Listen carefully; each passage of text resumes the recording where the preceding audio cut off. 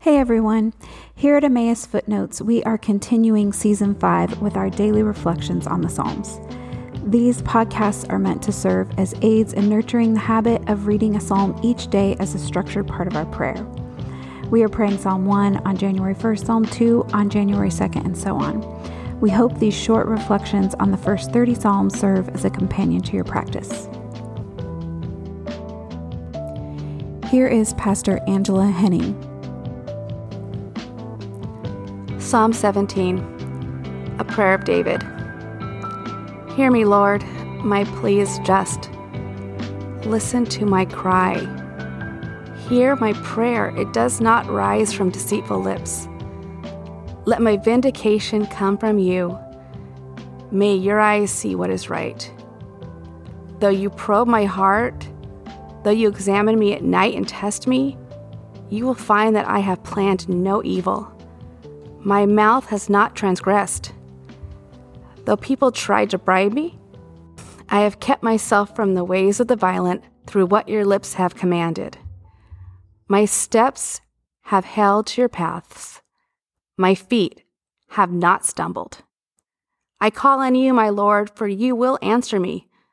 Turn your ear to me and hear my prayer. Show me the wonders of your great love.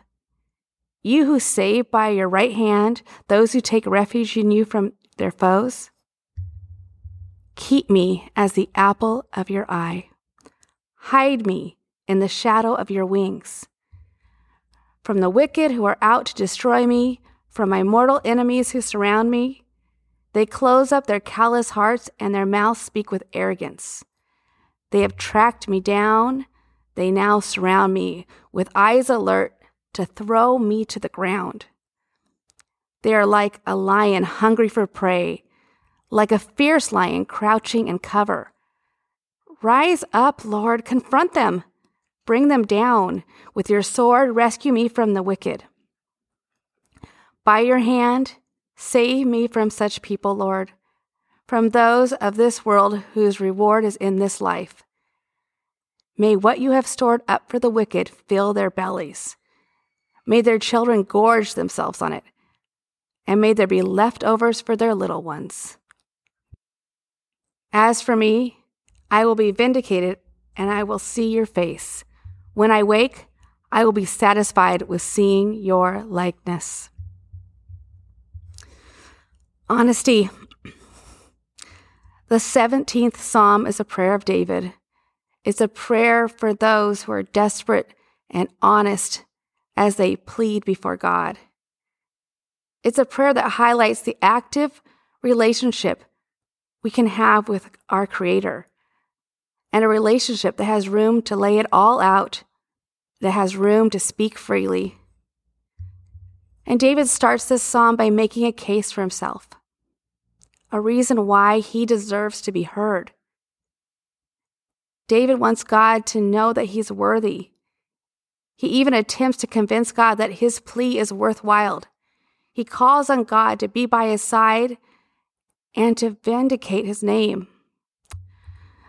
This reminds me of the times and the moments when I have felt unfairly judged, when others make assumptions or even lie about who I am, or even the lesser times when I have been overlooked or just unseen. David is suffering this and is asking God to set the record straight. He's going to be the one who knows what's true. He knows God is that one. He is asking God to see him. It's like David is here saying, pay attention. Or like, God, are you seeing this? He also accounts to God what God has seen in his life and how God has examined him, all to further prove that he is faithful. David is saying, God, you know me.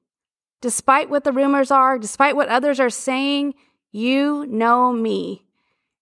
And despite what those around me are doing and how they're acting and what they're believing, God, you know that I am faithful. And because of my transparency and my honesty, God, I just really need you to listen to me. And David not only wants to be heard, but he asks for action from God.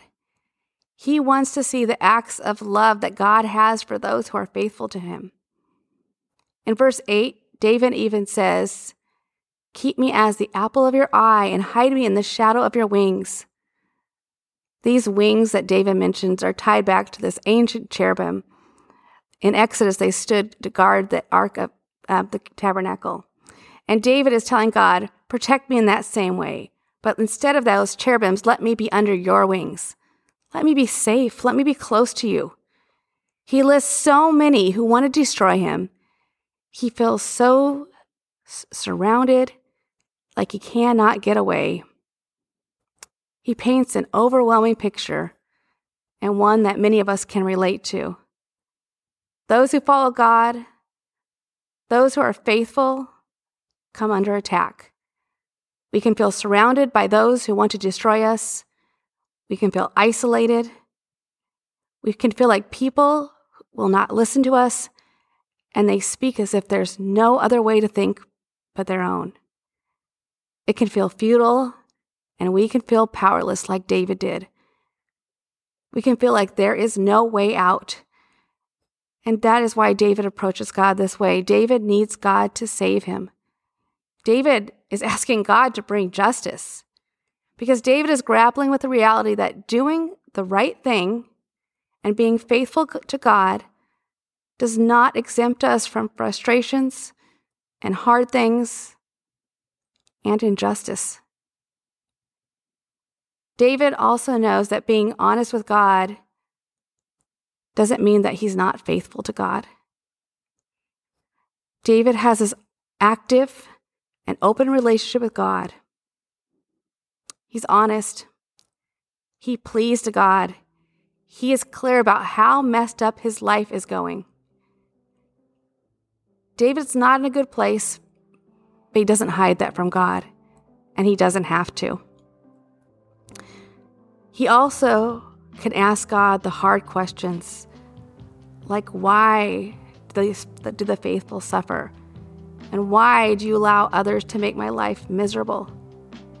He goes to God and he just lays it all out there.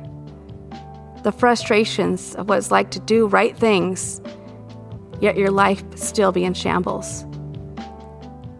The urging of God to do something. But at the very end, I find this so interesting.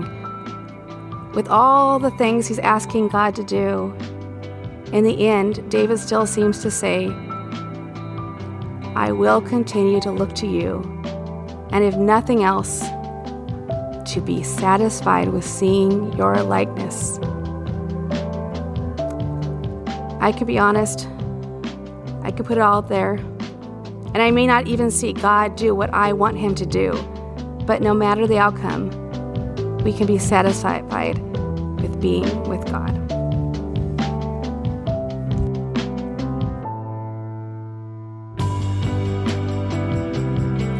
Thank you for listening to this episode of Emmaus Footnotes.